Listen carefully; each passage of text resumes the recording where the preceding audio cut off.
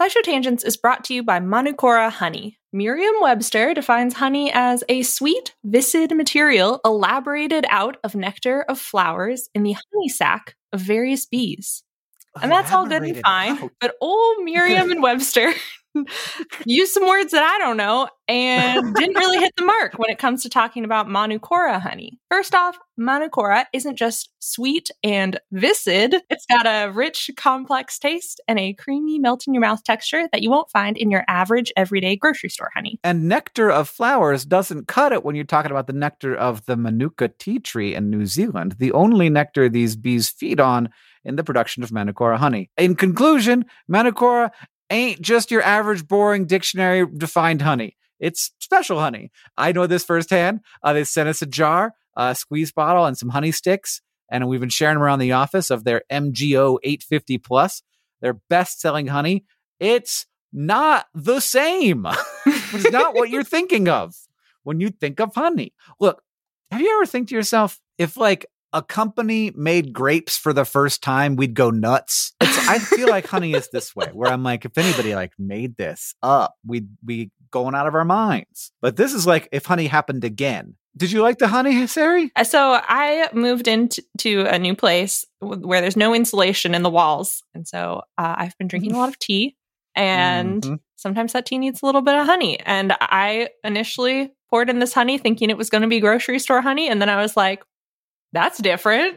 And now it's a little breakfast treat. It's a great breakfast treat because it's a little like it's for toast. I could put like this on my butter toast and I'm like, ooh, I'm having an experience. So Merriam-Webster also defines ultimate as the best or most extreme of its kind.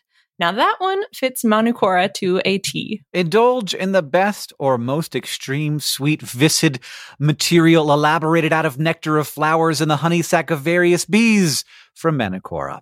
If you head to manukora.com/tangents, you can get $25 off their starter kit, which comes with the MG 850 Plus Manuka honey, a free travel pack of honey sticks, a free wooden spoon, and also a free guidebook. That's manukora.com/tangents to get $25 off your starter kit.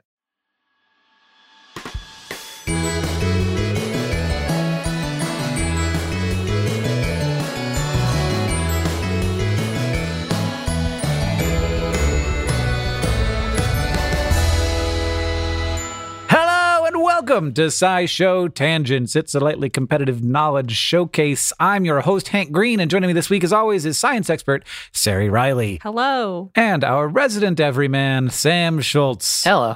So all three of us are nerds in one way or another, and I am the old one, and Sari is the young one. But look, it's the year 2022, so we all had computers growing up. What am I?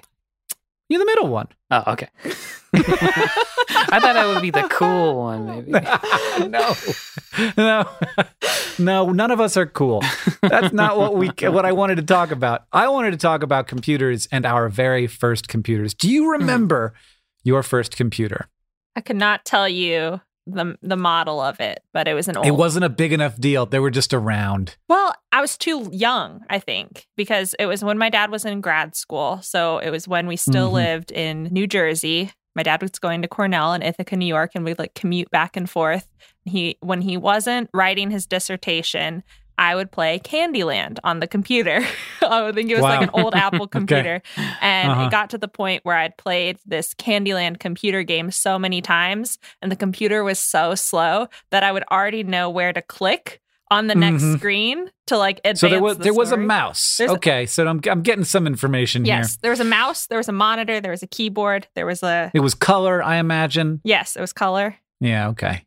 Yeah, and it was like a chicken. Tannish, like classic. They were all tan back then. That was the hip color. Everybody wanted it to be tan.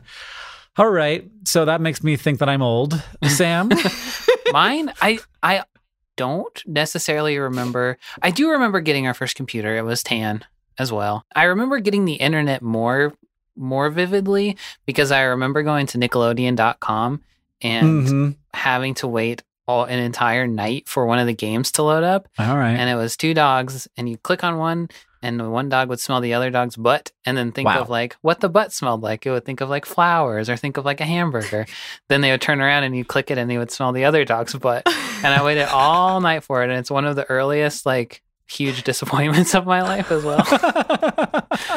But I don't remember. That was it? Like that was the whole thing? That was the whole game. Yeah. Back and forth butt sniffing Nickelodeon dogs.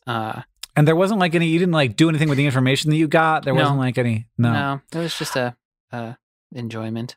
I remember a lot of my computers. I remember the first one that was in our house. I remember the first one that I got. They were all tan. I was very into the idea that I was going to be some kind of cool cyber person. Like a hacker or something? Yeah, totally. Yeah. And I did a little bit of I achieved through various means access to places that I shouldn't have, Wow. but not in like cute, cool, like Cybertron hackers with Angelina Jolie kind of ways. Uh-huh. I did hack the website of the Bloodhound Gang once. Oh. That was my crowning achievement. What'd you And do I to just I put a little Marvin the Martian in one of their images. How long did it stay That's there what for? I would do. As long as the web, I don't think they ever noticed, honestly. That's great. Yeah, that's what I would do. I would put Marvin the Martian inside of people's images. Ooh. This turned into a conversation I did not mean for it to be. I think the statute of limitations is up on hacking the Bloodhound Gang's website. What a But that great- was well into my teens when that was going on. When I was a little kid, we had Apple IIe, and then I had like this like just monster compact that you could fit like a whole loaf of bread in. It was just like lots of space A whole inside it. loaf of bread. like you could open it up and insert like a human child inside. It was so big. Keep them warm in there. Little incubator.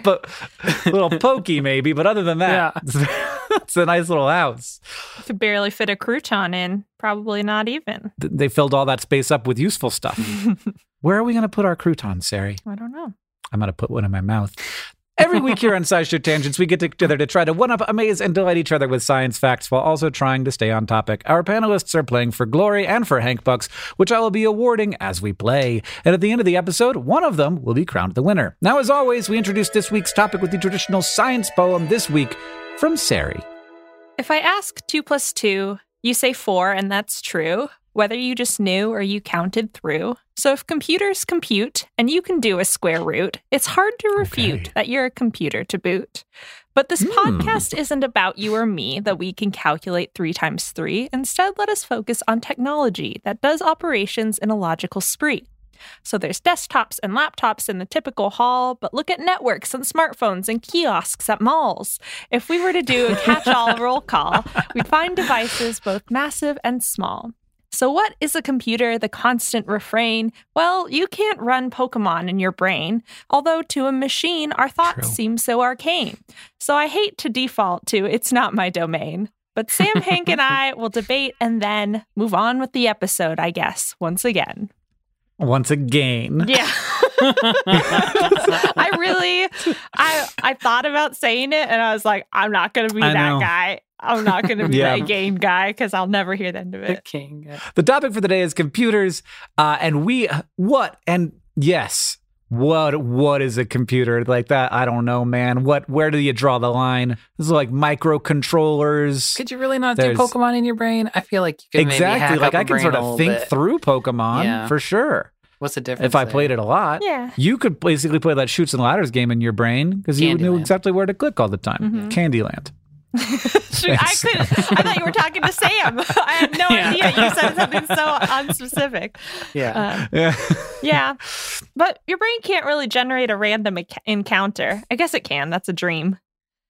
Yeah, like- that's every moment of my life. What are you talking about? A wild. Yeah, there are definitely differences between computers and brains, but they do a lot of the same things. Mhm. I don't know. When you asked, like, you can calculate what 3 times 3 is, I was like, you know what? I can. Like, I can picture 3 3s and I can count them. And, like, that's probably not how computers are doing it, but I'm doing the same thing. Your brain can generate a random encounter to communicate to someone else's brain, right? Computers have a hard time generating true randomness, too. That's They true. have to sort of look to nature a little bit to find it. Yeah. So, who knows, man? Who knows? You're supposed to know. Sarah. Well, I can What is try. it? Okay. I kind of covered it in my poem. I was hoping to avoid responsibility, but alas, this is my segment. Sam has made you do it. So I think in a lot of cases, if you're using the word computer nowadays, you mean a digital machine that runs on electricity that can be programmed to do things.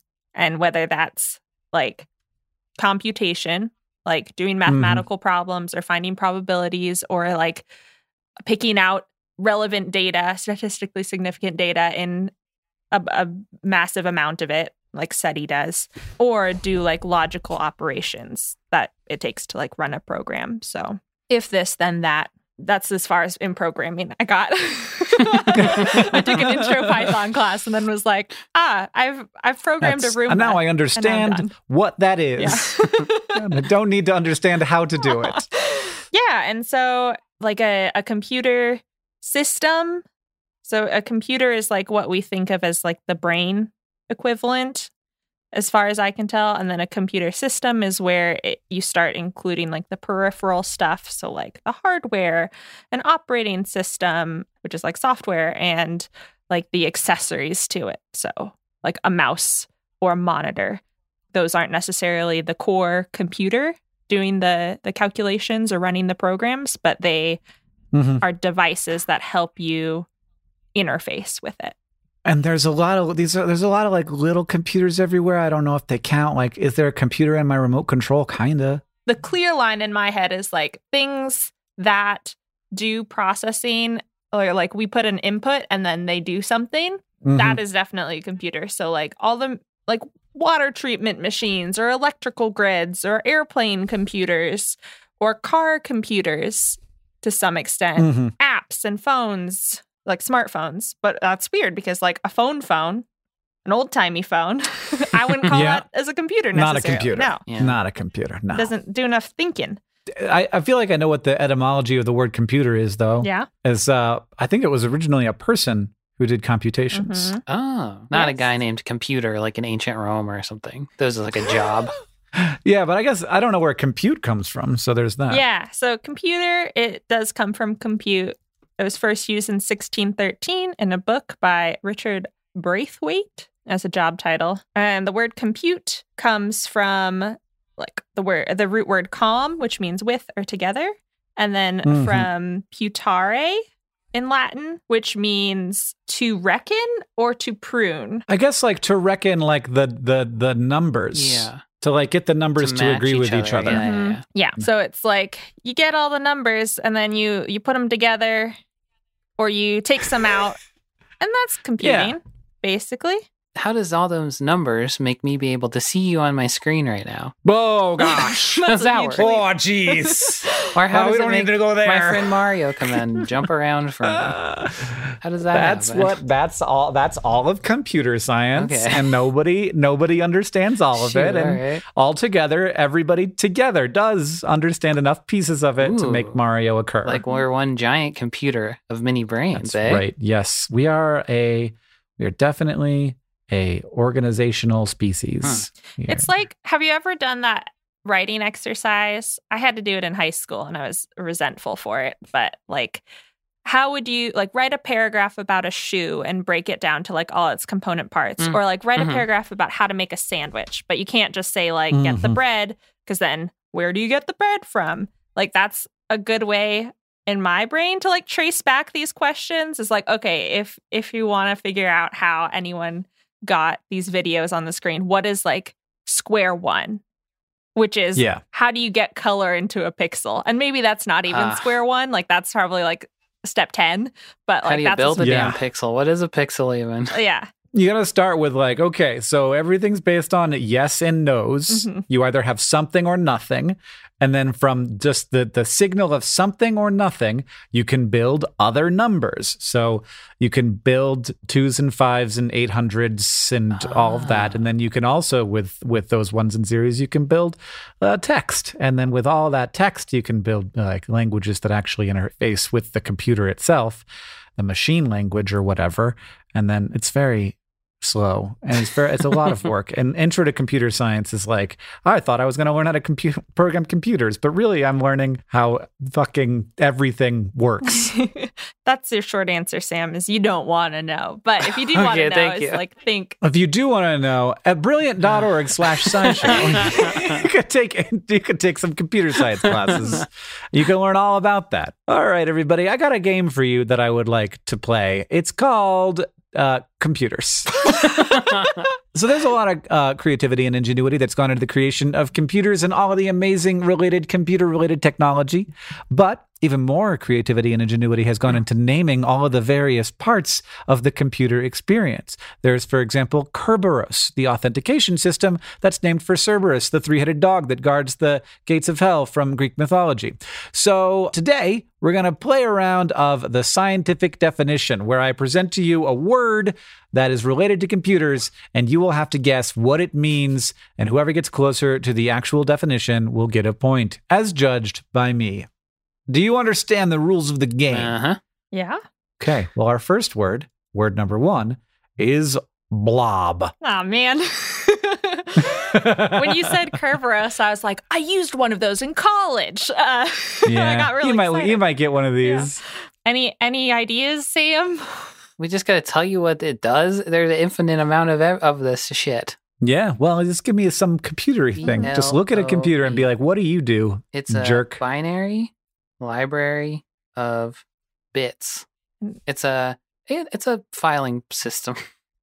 It's a binary library of bits, Yeah. a filing system. What do you guys? Wow, that was fantastic. so good, Sam. I would believe you if I didn't know that was wrong. But I don't know what the right answer is. Okay, well. I'm going to guess like it's an earlier version of cloud storage.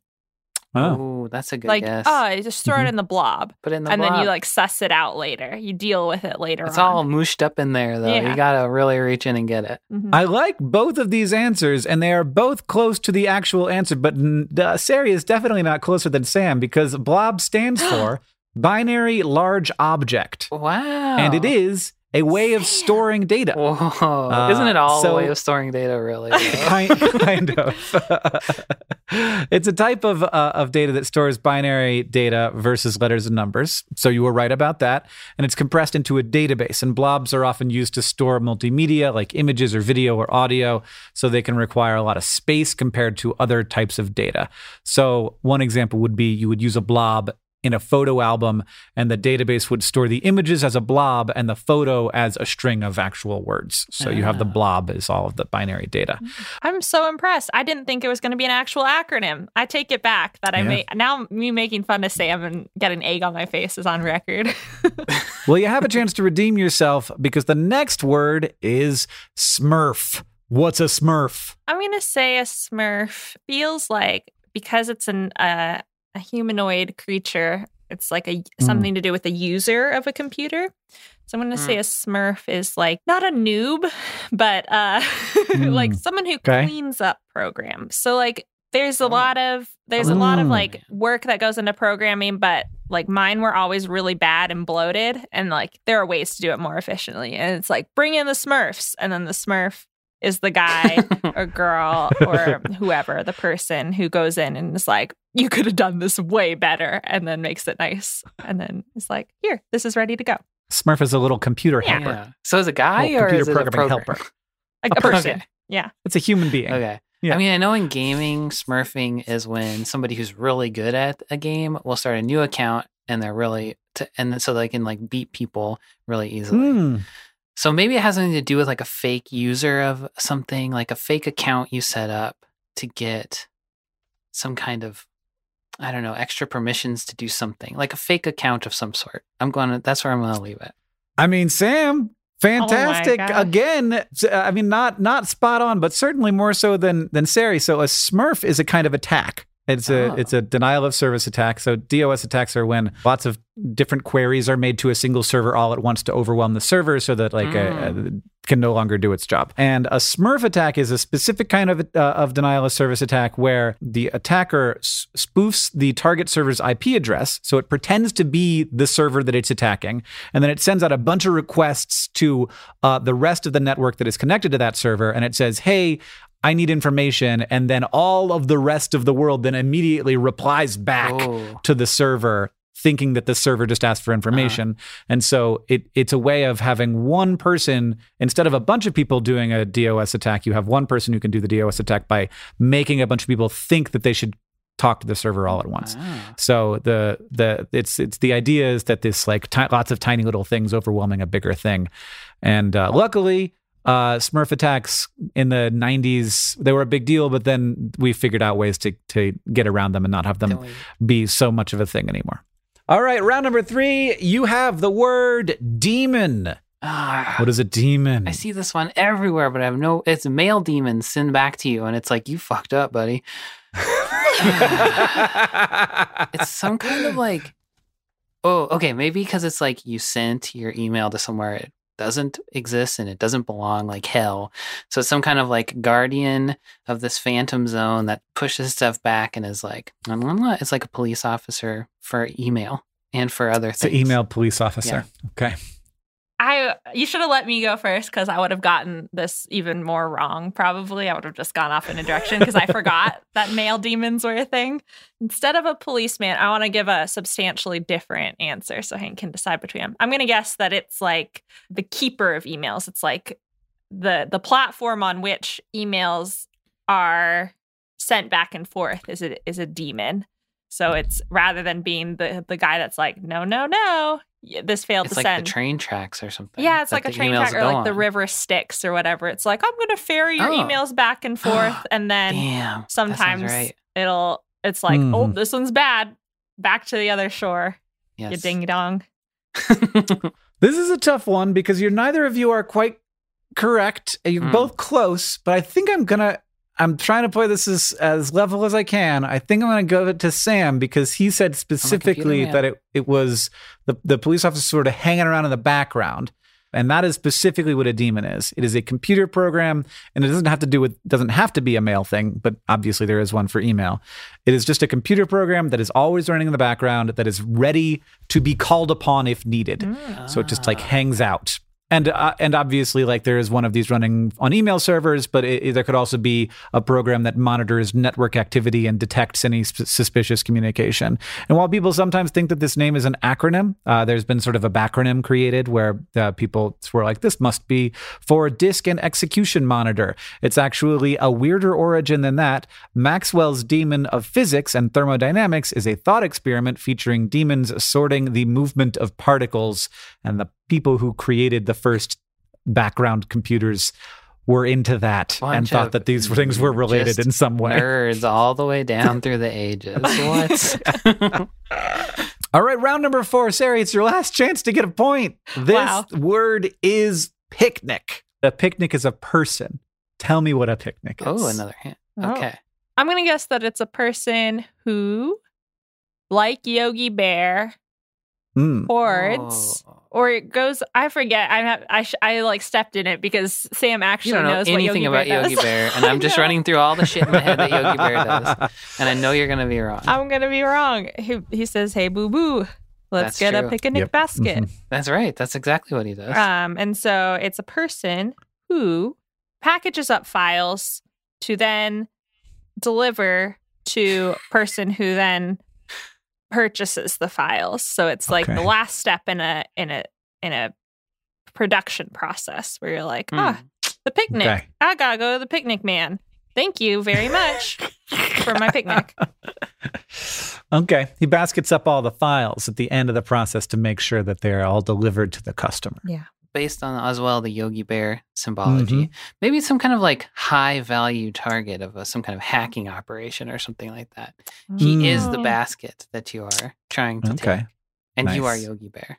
I like that. I'm going to give that one to Sari. You were both pretty far off. But I think that Sari was a little closer because you did use the word when you did a fake acronym. You used in, which is the right word for the second letter of picnic. Picnic stands for problem in chair, not in computer. Oh, human error. That's fun. This is it's a IT support error message that is used derogatorily. a little bit derogatorily. Yeah. There are a few others of these. So there's another error message called the PEBCAC, which stands for problem exists between computer and keyboard. There's also the ID10T error, which if you just type it out, it spells idiot. People who know a lot about computers like to be mean to people who don't know a lot about computers. There is that, but there's also it is a common frustration. You know? Yeah. A lot of the ways that we communicate are meant to be inside of a group, and they should not be broadcasted too far outside of the group. We just live in a world where that's very difficult to manage these days. Because of computers.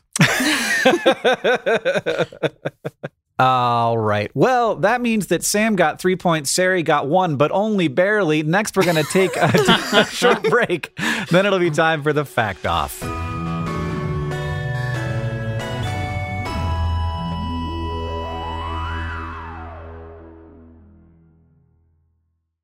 SciShow Tangents is brought to you by Rocket Money. If I asked you how many subscription services you had, you think you could name them all? And before you just start naming streaming apps, remember that basically everything has a subscription these days.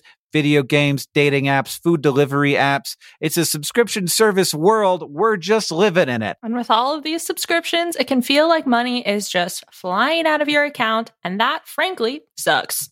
But Rocket Money can help. Rocket Money is a personal finance app that finds and cancels your unwanted subscriptions, monitors your spending, and helps lower your bills. Rocket Money can help you negotiate to lower some bills for you by up to 20%. Rocket Money has over 5 million users and has helped save its members an average of $720 a year, with over 500 million in total canceled subscriptions. Escape from the planet of the subscription services and stop wasting money on things you don't use. Cancel unwanted subscriptions by going to rocketmoney.com/tangents. That's rocketmoney.com/tangents. rocketmoney.com/tangents. SciShow Tangents is brought to you by Shopify. Hank, when you started your career as the internet science man, was opening an online store something that you were really thinking that hard about, or something you thought you'd do in a billion years? I was making a shop before I was the internet science man. Oh, what? That was the first thing I did. I was that first. Wow, I got to learn my Hank history. How did that go for you? Good.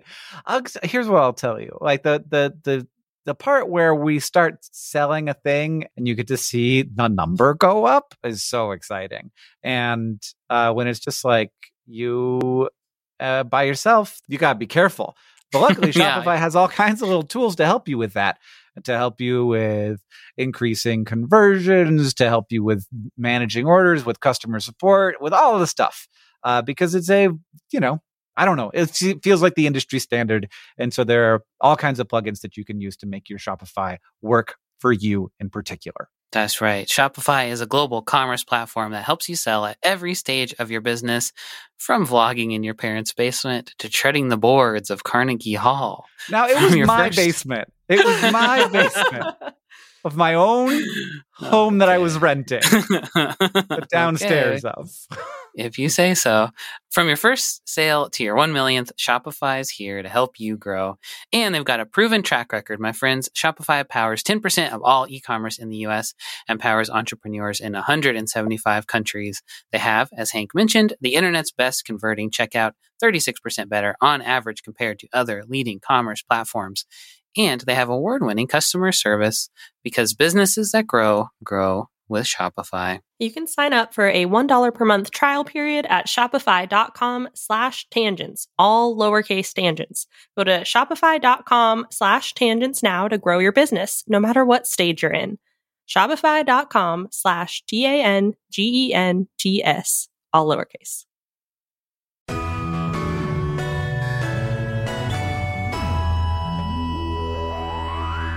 Welcome back, everybody. It's time for the Fact Off. Our panelists have brought in science facts to present to me in an attempt to blow my mind. And after they have presented their facts, I will judge them and award Hank Bucks to the one that I think will make the better TikTok video. But to decide who goes first, I have a trivia question for you. Here it is. When you picture a computer, you probably picture metal or plastic shell with a bunch of like wires and silicon inside. But liquid computers are a thing. Entirely liquid computers can carry signals, turn on machines, do math, map the best path through a maze, or act as a robot brain. Liquid robot brains can, for example, use chemical reactions to create a colored product that is then read by a sensor to help the robot navigate. In the history of liquid computers, when was the emergence of liquid robot brains? 2020. Ooh, interesting. Okay. I'm going to guess 2017. Sari coming in with a win and gets to decide who goes first. It was 2003. Whoa, that's earlier than I thought. I'll go first. I like my fact this week, as opposed to all the other weeks, right? I know for a fact that the three of us all spend lots of time at our computers, whether handheld smartphones or laptops or what have you, tippity-tapping away and sharing our thoughts with other people over the internet like it's one giant bulletin board. And a lot of people do.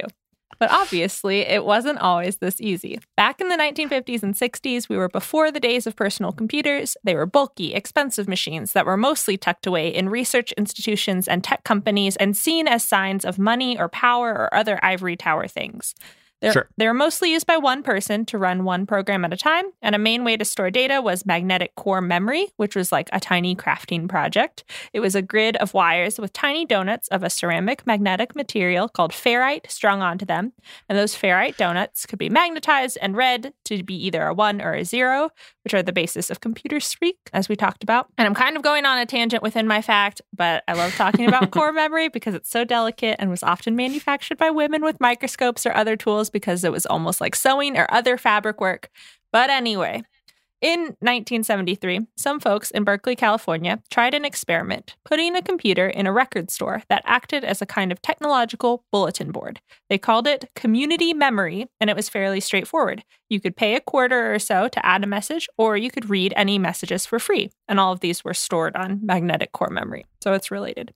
Some of their intentions were to make computers more accessible, decentralized, and user-friendly. So what better way to do that than giving people a chance to broadcast their thoughts to the world? Hindsight is 2020, of course, but from what I can tell, at the time, they were surprised that people took so quickly to community memory instead of being skeptical or hostile towards it. People were curious and excited to interact with a computer, likely for the first time, and share information, from posts looking for bandmates to weird poetry to recommendations for food to eat. And in reading descriptions of community memory that are stored in like a computation museum, I'm struck by how much of it feels really familiar to the internet we know now with like Craigslist and Twitter and Yelp and whatnot. And community memory and other later bulletin board systems only lasted for a couple decades and got displaced in most places, though there are echoes of them in online forums like Reddit, or there are like some bulletin board systems that still exist, like Taiwan's PTT. I fell down a huge rabbit hole. It's still a bulletin board system. A lot of people use it. So obviously, computers and all the programs that they run support so much of our modern society, but I think it's cool that even as we go back to these early, slow, chunky, memory-stored and magnetic donuts computers, humans wanted to use them as a tool to talk to each other, and that hasn't really changed. I don't understand how this works, but it sounds very cool. I miss when computers had so much wood on them as this one does. We have wood computers. Very woody, yeah. You have to put a coin into it? You have to put a coin in. To post, you had to put a coin in. Yeah. But you could read for free. And so you could either type in a command that's like, add something to the bulletin board, and that's when you had to pay. And I think they had like a human being sitting, like a nerd sitting next to it to be like, this is how it works. I want to be clear about the kind of human being that was sitting here. Yeah. Yeah. That's awesome. I mean, that's very cool. And so all these things are archived and you can read what the people posted. Mm-hmm. And from what I can tell, it was like a local network. So like in Berkeley, California, the bulletin board was the same across machines. I'm not entirely sure if that's true or if that's me like being anachronistic, but it's either they were siloed bulletin boards or they could communicate with each other. And so you could get a bagel shop recommendation from someone across the street. I mean, I remember trying to get on bulletin boards in the early days. Somebody had to tell you the address. You could go find it and be on somebody else's computer and leave messages and talk and do trouble. Be rebellious teenagers. Why did you want to do so much trouble? Computer trouble? I don't know. I had to do some kind of trouble. You should have just smoked cigarettes like me. You get it all out of your system that way and you don't hurt anybody except yourself very badly. Yeah. I don't think I got in any trouble.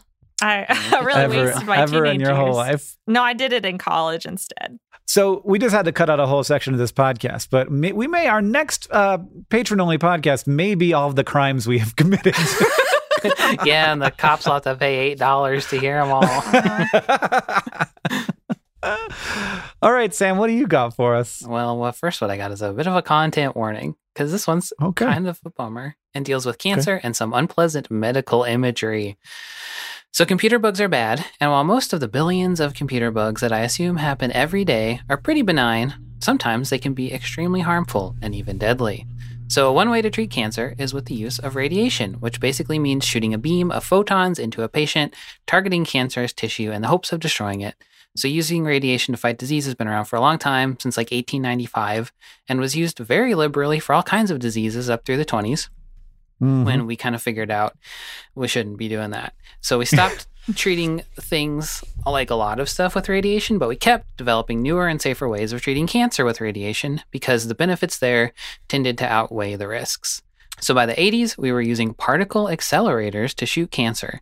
And one of the companies that made these accelerators was Atomic Energy of Canada Limited, or AECL. So in the 70s, they had released a couple of cancer-treating accelerators called the Therac 6 and the Therac 20. And these machines were generally set up, adjusted, and fired manually, like by a person. They did have an optional computer that you could plug into the machine to help you control them, but you could also do it without the computer.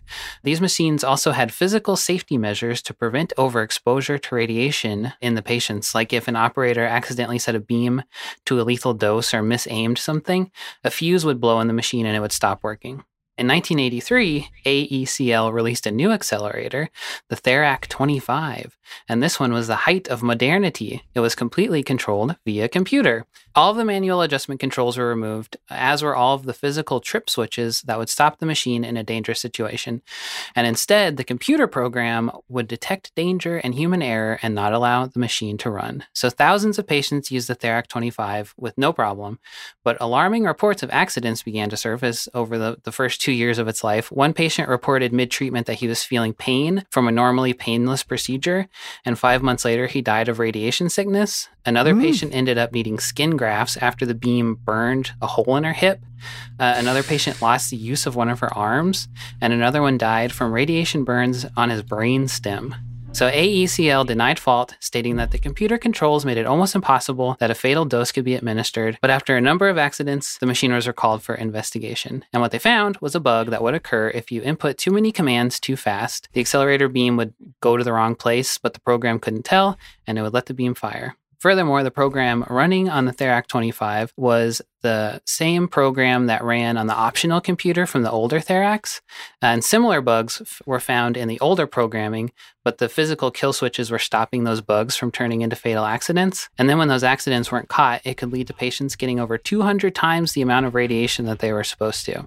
And to top it all off, an FDA report said that the company seemed to have very little internal documentation of their own program. It seems like they just thought, this computer's smart and humans are dumb, and they trusted the machine. And to me, the point of this is that this whole horrible situation brings to mind some more modern examples of potentially dangerous computer technology being deployed by companies who don't really think through all of the minute details of what they're releasing to the public, because we still think computer smart. Computer not smart. It does feel that way, doesn't it? It's like, look, algorithm. See? It works. Everything's gives better you what now. you ask for. It gives you what you ask for, and whatever you ask for can't be bad, right? Gosh, you guys, this is a toughie. I don't know. I think that Ceres is a whole lot cuter. That's true. And it's about social media, and it's going to be on a social media platform where you're like, look, Look at these It is about dorks. They social used to media, do but this. it's social media that's like good because you had to put a coin in. If you had to put a coin in every time you tweeted, I think Twitter might be a cleaner place. But who knows? One might be surprised. I am gonna go with Sari for this, but because Sari had a big gap to overcome, Yeah. I think that Sam is still the winner of our episode. Hell yeah. Very worthy. Well, that means that it's time for Ask the Science Couch, where we've got some listener questions for our couch of finely honed scientific minds. This one is from @Savroge, who asks, what the heck is a solid-state drive? How is it different from the hard drives that came before? Should I talk out of my mouth for a second here, Sari, or should you actually answer the question? Oh, if you want to. I would love to know It's your what choice. you're going to say. I mean, I know. So like the big difference is that the solid state drives literally don't have moving parts, whereas those old hard drives did. And so the old hard drives were basically, you could imagine them as CDs that were readable on the read and write on the top and bottom, and there were little, magnetizers that went around and they could read off of that disc or write to the disc, and you could hear them clicking around in there and spinning. And then breaking, and you knew when they would break. Yeah, and then they break, and then they go, and you'd have that feeling in your chest like, oh God, it's making the noise. And then you get really mad and you can break them and actually see the cool metal platters in there. Anyway, and then solid state is like, it's chips, I guess. I don't know how the chips work. It's flash memory. They're chips. Yeah, that's about as far as I get to. I don't know how it's solid state. I just know what that means. Yeah. Well, I don't know if I'm going to do much better, but I'll try.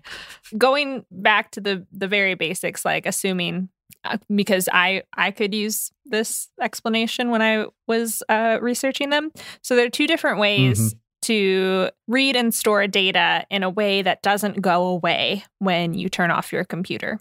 So there is like RAM, random access memory, is used while your computer is on and like helps you jump between programs more quickly and is a way to like put little basically like sticky notes or tabs in like, okay, we were doing this thing here, so you can switch between programs fairly easily. But both a hard drive and a solid state drive are ways to store memory once you've turned your computer off. It's like, it's there, it's written, I'm going to get it in the future. And so you basically describe the difference correctly. Hard drives, if you open them inside, they look like a record player to me, kind of, where it's like a little disc and a little head. The disc is called a platter, and it has a really thin magnetic coating. And it's been around for a while. So like you can look at old computers like the IBM 650, RAMAC, I don't know how to say that, from 1956. And it had 24-inch wide platters that held 3.75 megabytes of storage space. So very huge platter spinning around, very little storage space relative to today. And the little head, which is like the needle on a record player, adjusts spots on the magnetic coating to a north or south pole to represent 0 or 1, respectively. And I think at first, data is encoded in concentric circles, but then as you start filling up a hard drive, that's when an issue called fragmentation happens, which is where you have a bunch of pieces of files stored around. Like you can't do one continuous track anymore for large files, and you start like putting it. Wasn't space, so you have to like and the head has to move a ton to read one file. That's when you get your machine working really hard. It's amazing to me that they made these little things so that thing can go tick tick tick tick tick tick tick tick tick tick tick so fast. So fast, yeah. So fast, and it would read all of these files so quickly. But now you don't have to do that. And there was that time when it was like, oh, flash memory is great, but it only lasts a certain amount of time. And that's also true of the platters. But now it's so fast, so good, so small.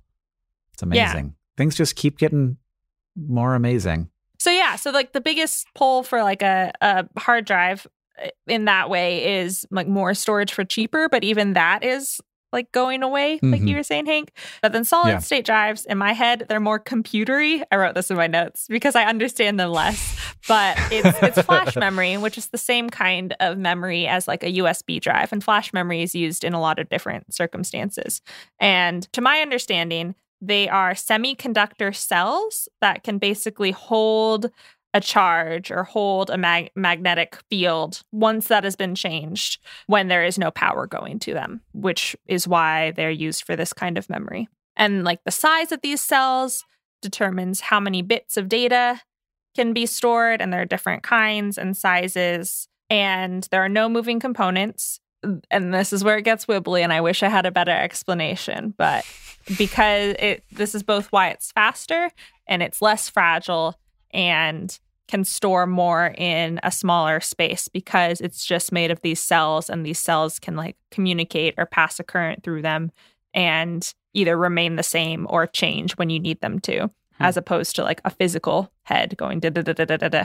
Like the wearing out bit is that these cells can only be used, like can be written to and erased a limited number of times. And so if you are reading and writing to this memory a lot, then you might wear out your solid state drive. But for most users, you won't do that. Like it's a very extreme case, or like the machine itself, like as a whole, will become obsolete before the solid state drive will. Well, if you want to ask the Science Couch your question, you can follow us on Twitter at SciShow Tangents, where we'll tweet out topics for upcoming episodes every week. Or you can join the SciShow Tangents Patreon and ask us on Discord. Thank you to at Orion Amadala, at First Man Down, and everybody else who asked us your questions for this episode. If you like this show and you want to help us out, it's super easy to do that. First, you can go to patreon.com/SciShow Tangents, where you can become a patron and get access to things like our newsletter and our bonus episodes, where we'll talk about all the crimes we've done. And second, you can leave us a review wherever you listen. That helps us know what you like about the show. It helps other people find the show. And finally, if you want to show your love for SciShow Tangents, just tell people about us. Thanks for joining us. I've been Hank Green. I've been Sari Riley. And I've been Sam Schultz. SciShow Tangents is created by all of us and produced by Sam Schultz, who edits a lot of these episodes along with Seth Glixman. Our story editor is Alex Billow. Our social media organizer is Paolo Garcia Prieto. Our editorial assistants are Deboki Chakravarti and Emma Dowster. Our sound design is by Joseph Tuna-Medish. Our executive producers are Caitlin Hoffmeister and me, Hank Green. And we could not make any of this without our patrons on Patreon. Thank you, and remember, the mind is not a vessel to be filled, but a fire to be lighted.